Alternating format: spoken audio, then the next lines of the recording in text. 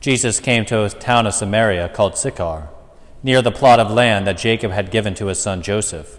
Jacob's well was there.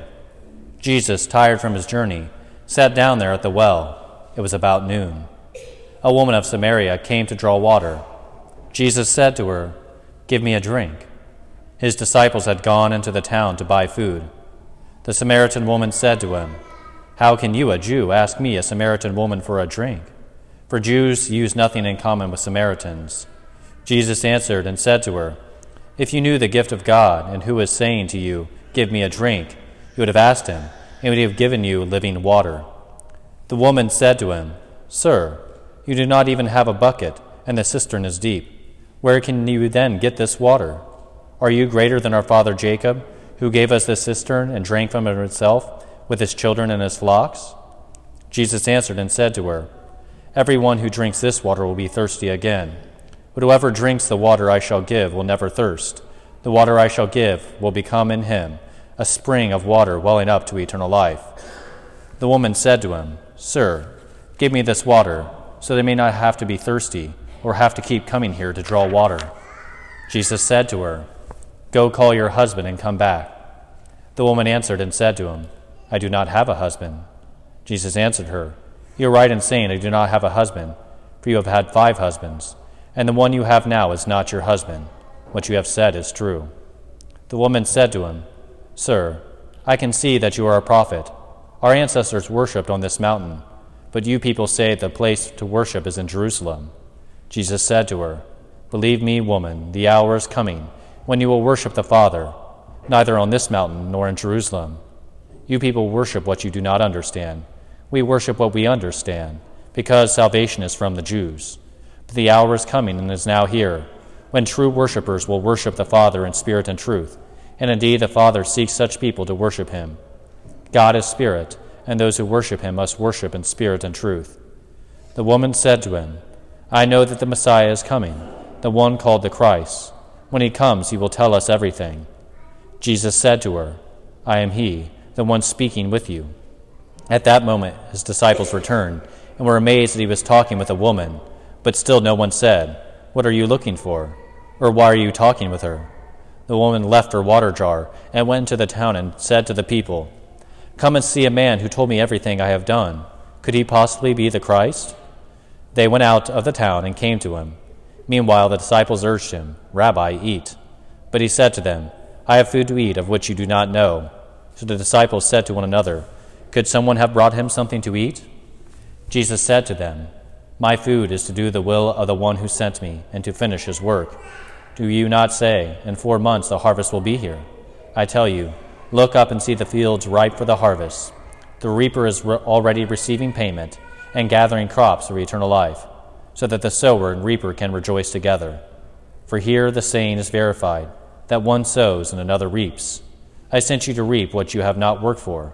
Others have done the work, and you are sharing the fruits of their work." Many of the Samaritans of that town began to believe in him, because of the word of the woman who had testified, and he told me everything I have done. When the Samaritans came to him, they invited him to stay with them, and he stayed there 2 days. Many more began to believe in him because of his word, and they said to the woman, "We no longer believe because of your word, for we have heard for ourselves, and we know that this is truly the Savior of the world." The Gospel of the Lord. Praise to you, Lord Jesus Christ.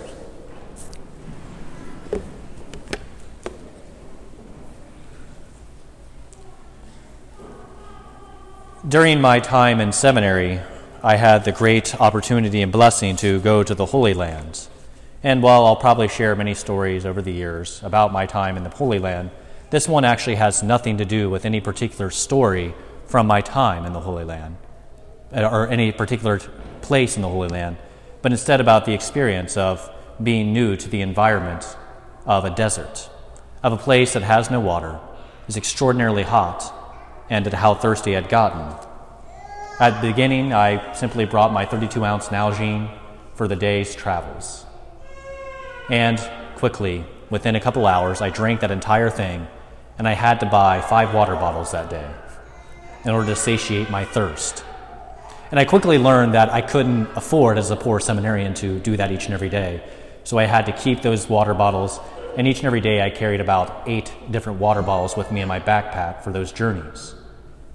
And I say this in order to give you an indication of just how hot, of just how extraordinarily arid and thirsty one would be in this desert climate in which Jesus finds himself in the Samaritan woman, and how thirsty she must have been, he must have been from their travels. And I know that from personal experience. In the same way, whenever we see this gospel today, we see this woman who is coming to the well at noon. And the reason why she's coming at this time of day, because the normal time to draw water in such an environment is early in the morning or in the evening. So that way you don't have to do it in the heat of the day. So the fact that she is doing this at noon means that she's trying to avoid everyone else. She's trying to purposely avoid their gaze. She's trying to avoid being ridiculed, whispered about, and undermined. And so Jesus comes to this well at this time, in that poverty, because it's sad. The community has rejected her to such an extent that she doesn't even want to talk to anyone. She doesn't want to be seen by them, and she's ashamed. And so Jesus is the one who meets her there at the well. And this is a beautiful sort of metaphor, a beautiful image for where the Lord meets each one of us. This woman's pain has led her to come to the well at noon. So too does our pain drive us to many different wells in this life. We try to satisfy the longings of our hearts with food, internet, pleasures of all sorts, numbing out with different substances, and trying to avoid the hurt that we all feel inside. And this is the point at which our Lord desires to meet us. He meets us at the point of deepest and most profound pain. He meets us at the point at which we are most vulnerable, the point at which we most desire something. This woman has desired to be loved, and we even see this whenever she acknowledges that she's had 6 or 5 husbands, and Jesus says the one that she now has is not hers. She has been somebody looking for love in so many different ways, in so many different fashions, and each and every one has left her alone. So we see in this story the sadness in which Jesus meets this woman. But it's also the sadness in which he wants to meet each and every one of us. And in fact, in the season of Lent, whenever we are encouraged to fast, to refrain from eating, whether it's you've given up sweets, eating in between meals, lessening the amount you eat, changing your diet, on Fridays, not eating meat, and on Ash Wednesday and Good Friday, fasting for that day. That what we see in these practices is meant to call out a deeper desire and longing that we have within our hearts. Desire we have for food, drink, and everything else in between, every appetite, is ultimately an expression of a desire for him, of the one who gives the living water that fully satisfies, unlike everything else. Unlike that water that I myself drank in the desert.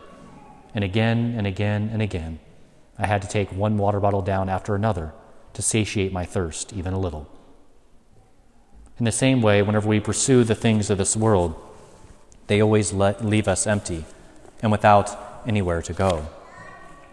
And so this woman's encounter with our Lord is the same encounter he desires to have with you, if he hasn't already.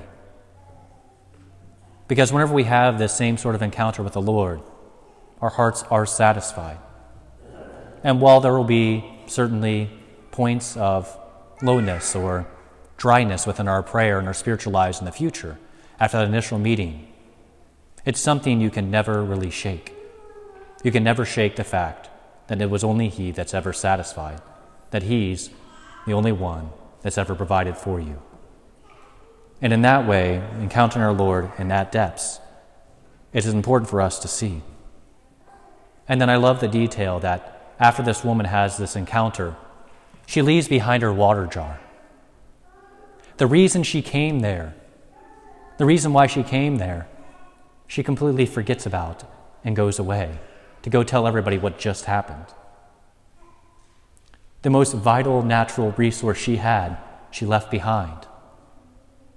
And her excitement, I think that is one big reason. But I also think it's meant to be a symbol for the fact that the way in which she was trying to fill her water jar, trying to satiate her thirst again and again with her many husbands, with the men that she had been involved with, was now gone. She no longer needed that because she had encountered Jesus Christ, the living water, the bread from heaven, the one who could satisfy the longings of her heart that she had been trying to satisfy for so long. And the Lord, too, desires to do this for us. He wants us to leave behind our water jars, the ones that we have used in order to fill a hole that only He could fill. That is what He desires for us. And that is what the symbol of her leaving that behind is meant to convey to us. And then finally, there's also a detail here that I think is profound. And I think it's important for us to remember whenever it comes to evangelizing, to proclaiming the gospel. The Samaritan people that have completely rejected this woman, that have caused her to cower in shame and go to the well at noon. At her word and her going to tell them, He told me everything that I have done. She owns up to her sin in front of all of them. And in her excitement and her exuberance and the realization that she has been healed,